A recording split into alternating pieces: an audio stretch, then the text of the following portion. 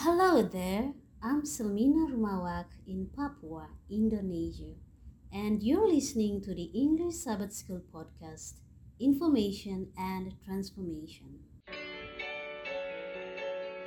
Hi there, dear friends. I'm Mosaina for the English Sabbath School podcast. Lesson 12. Can you believe it? For Friday. I said Friday, September 15th. Today's title, Further Thought. Yes. Further thought. Let us review, let us meditate about what we studied this past week. Wow. But first, let us pray.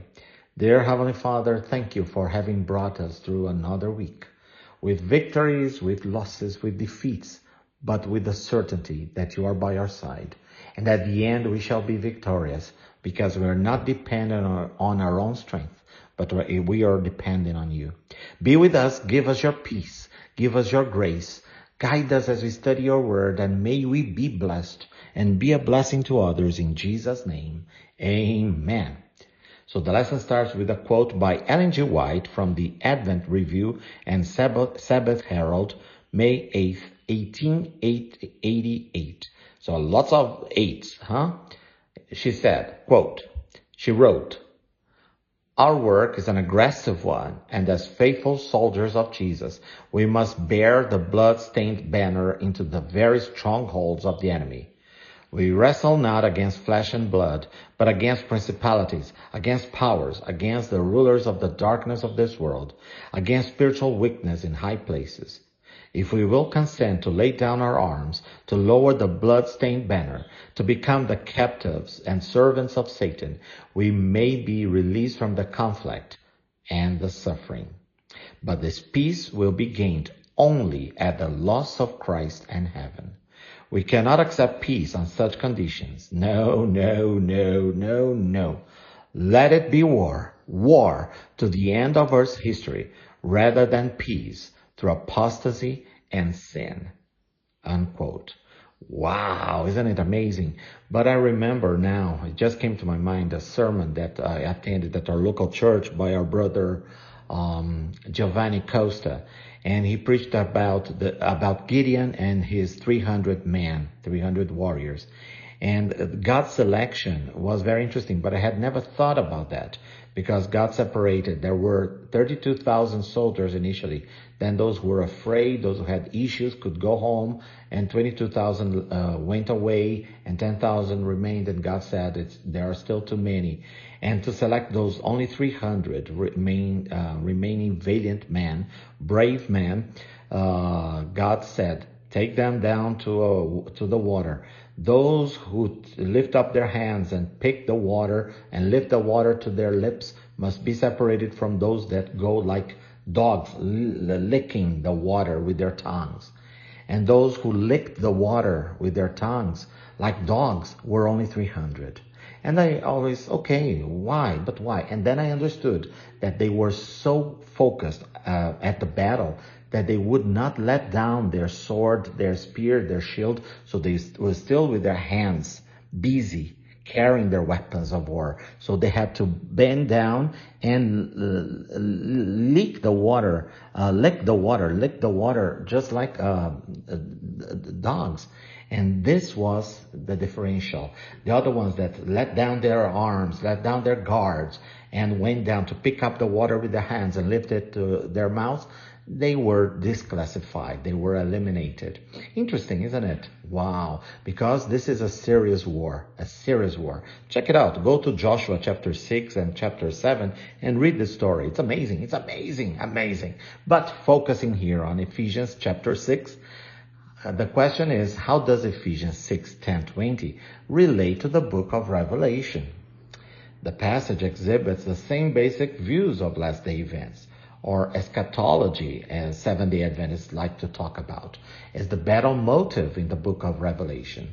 You are invited to take a look at Revelation 12, 16, 19, 20. In both Ephesians and Revelation, the people of God are under attack by the enemy who is in heavenly places and is active and powerful in the present aeon or age. In both, The people of God are encouraged by the picture of the future aeon, the future age.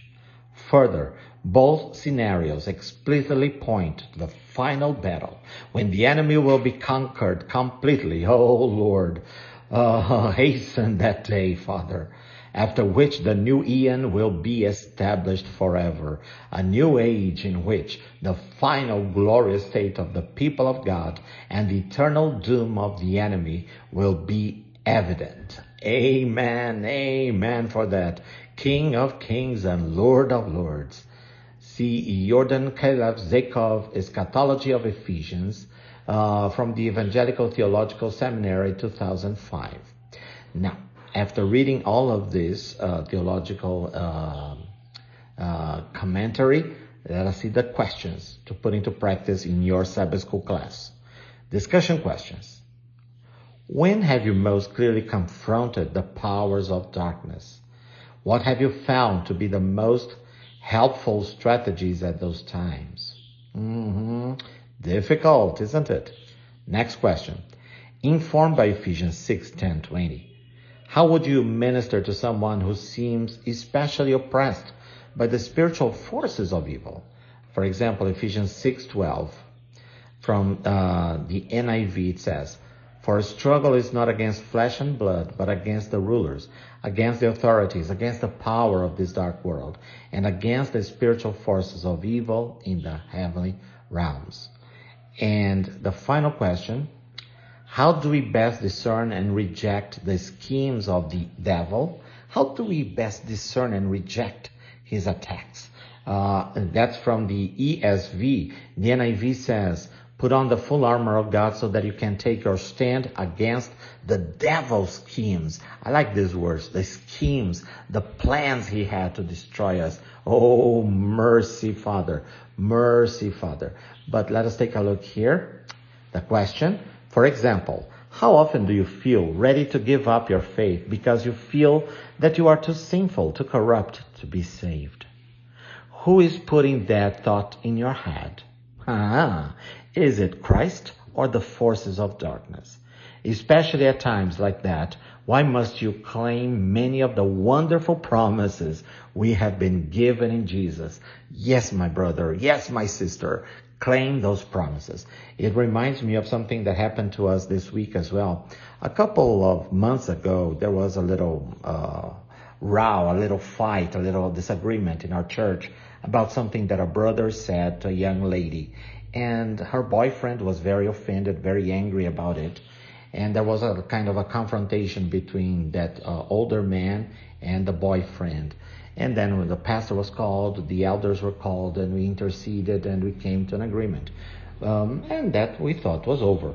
But the person, one of the people involved in that disagreement, an older man, he said that he's been ruminating on that. He's been that issue is still poisoning his soul, etc., etc., etc. And I said, listening, and he said, God is making me to try, is leading me to make amends and to fix that issue and sort it out. And I said, are you sure it is God who is telling you not to rest and to dig again what has already been buried and forgotten, an issue that is not important and irrelevant today?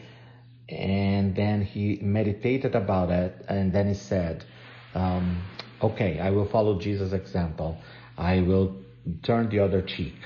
He feels that he was offended. He wasn't offended. Actually, it was the other person that was hurt by what he said. But anyway, he decided to follow Jesus' example of forgiveness and letting go. And I think we have to learn this as well, right?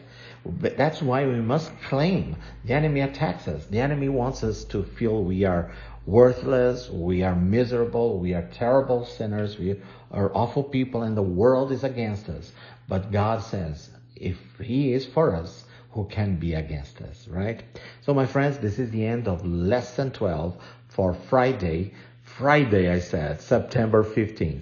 I am Moacir Sena, and for more information, please get in touch with us on Facebook or Instagram, Believes UNESP. Tell your friends about our podcast. It is available on any podcast platform.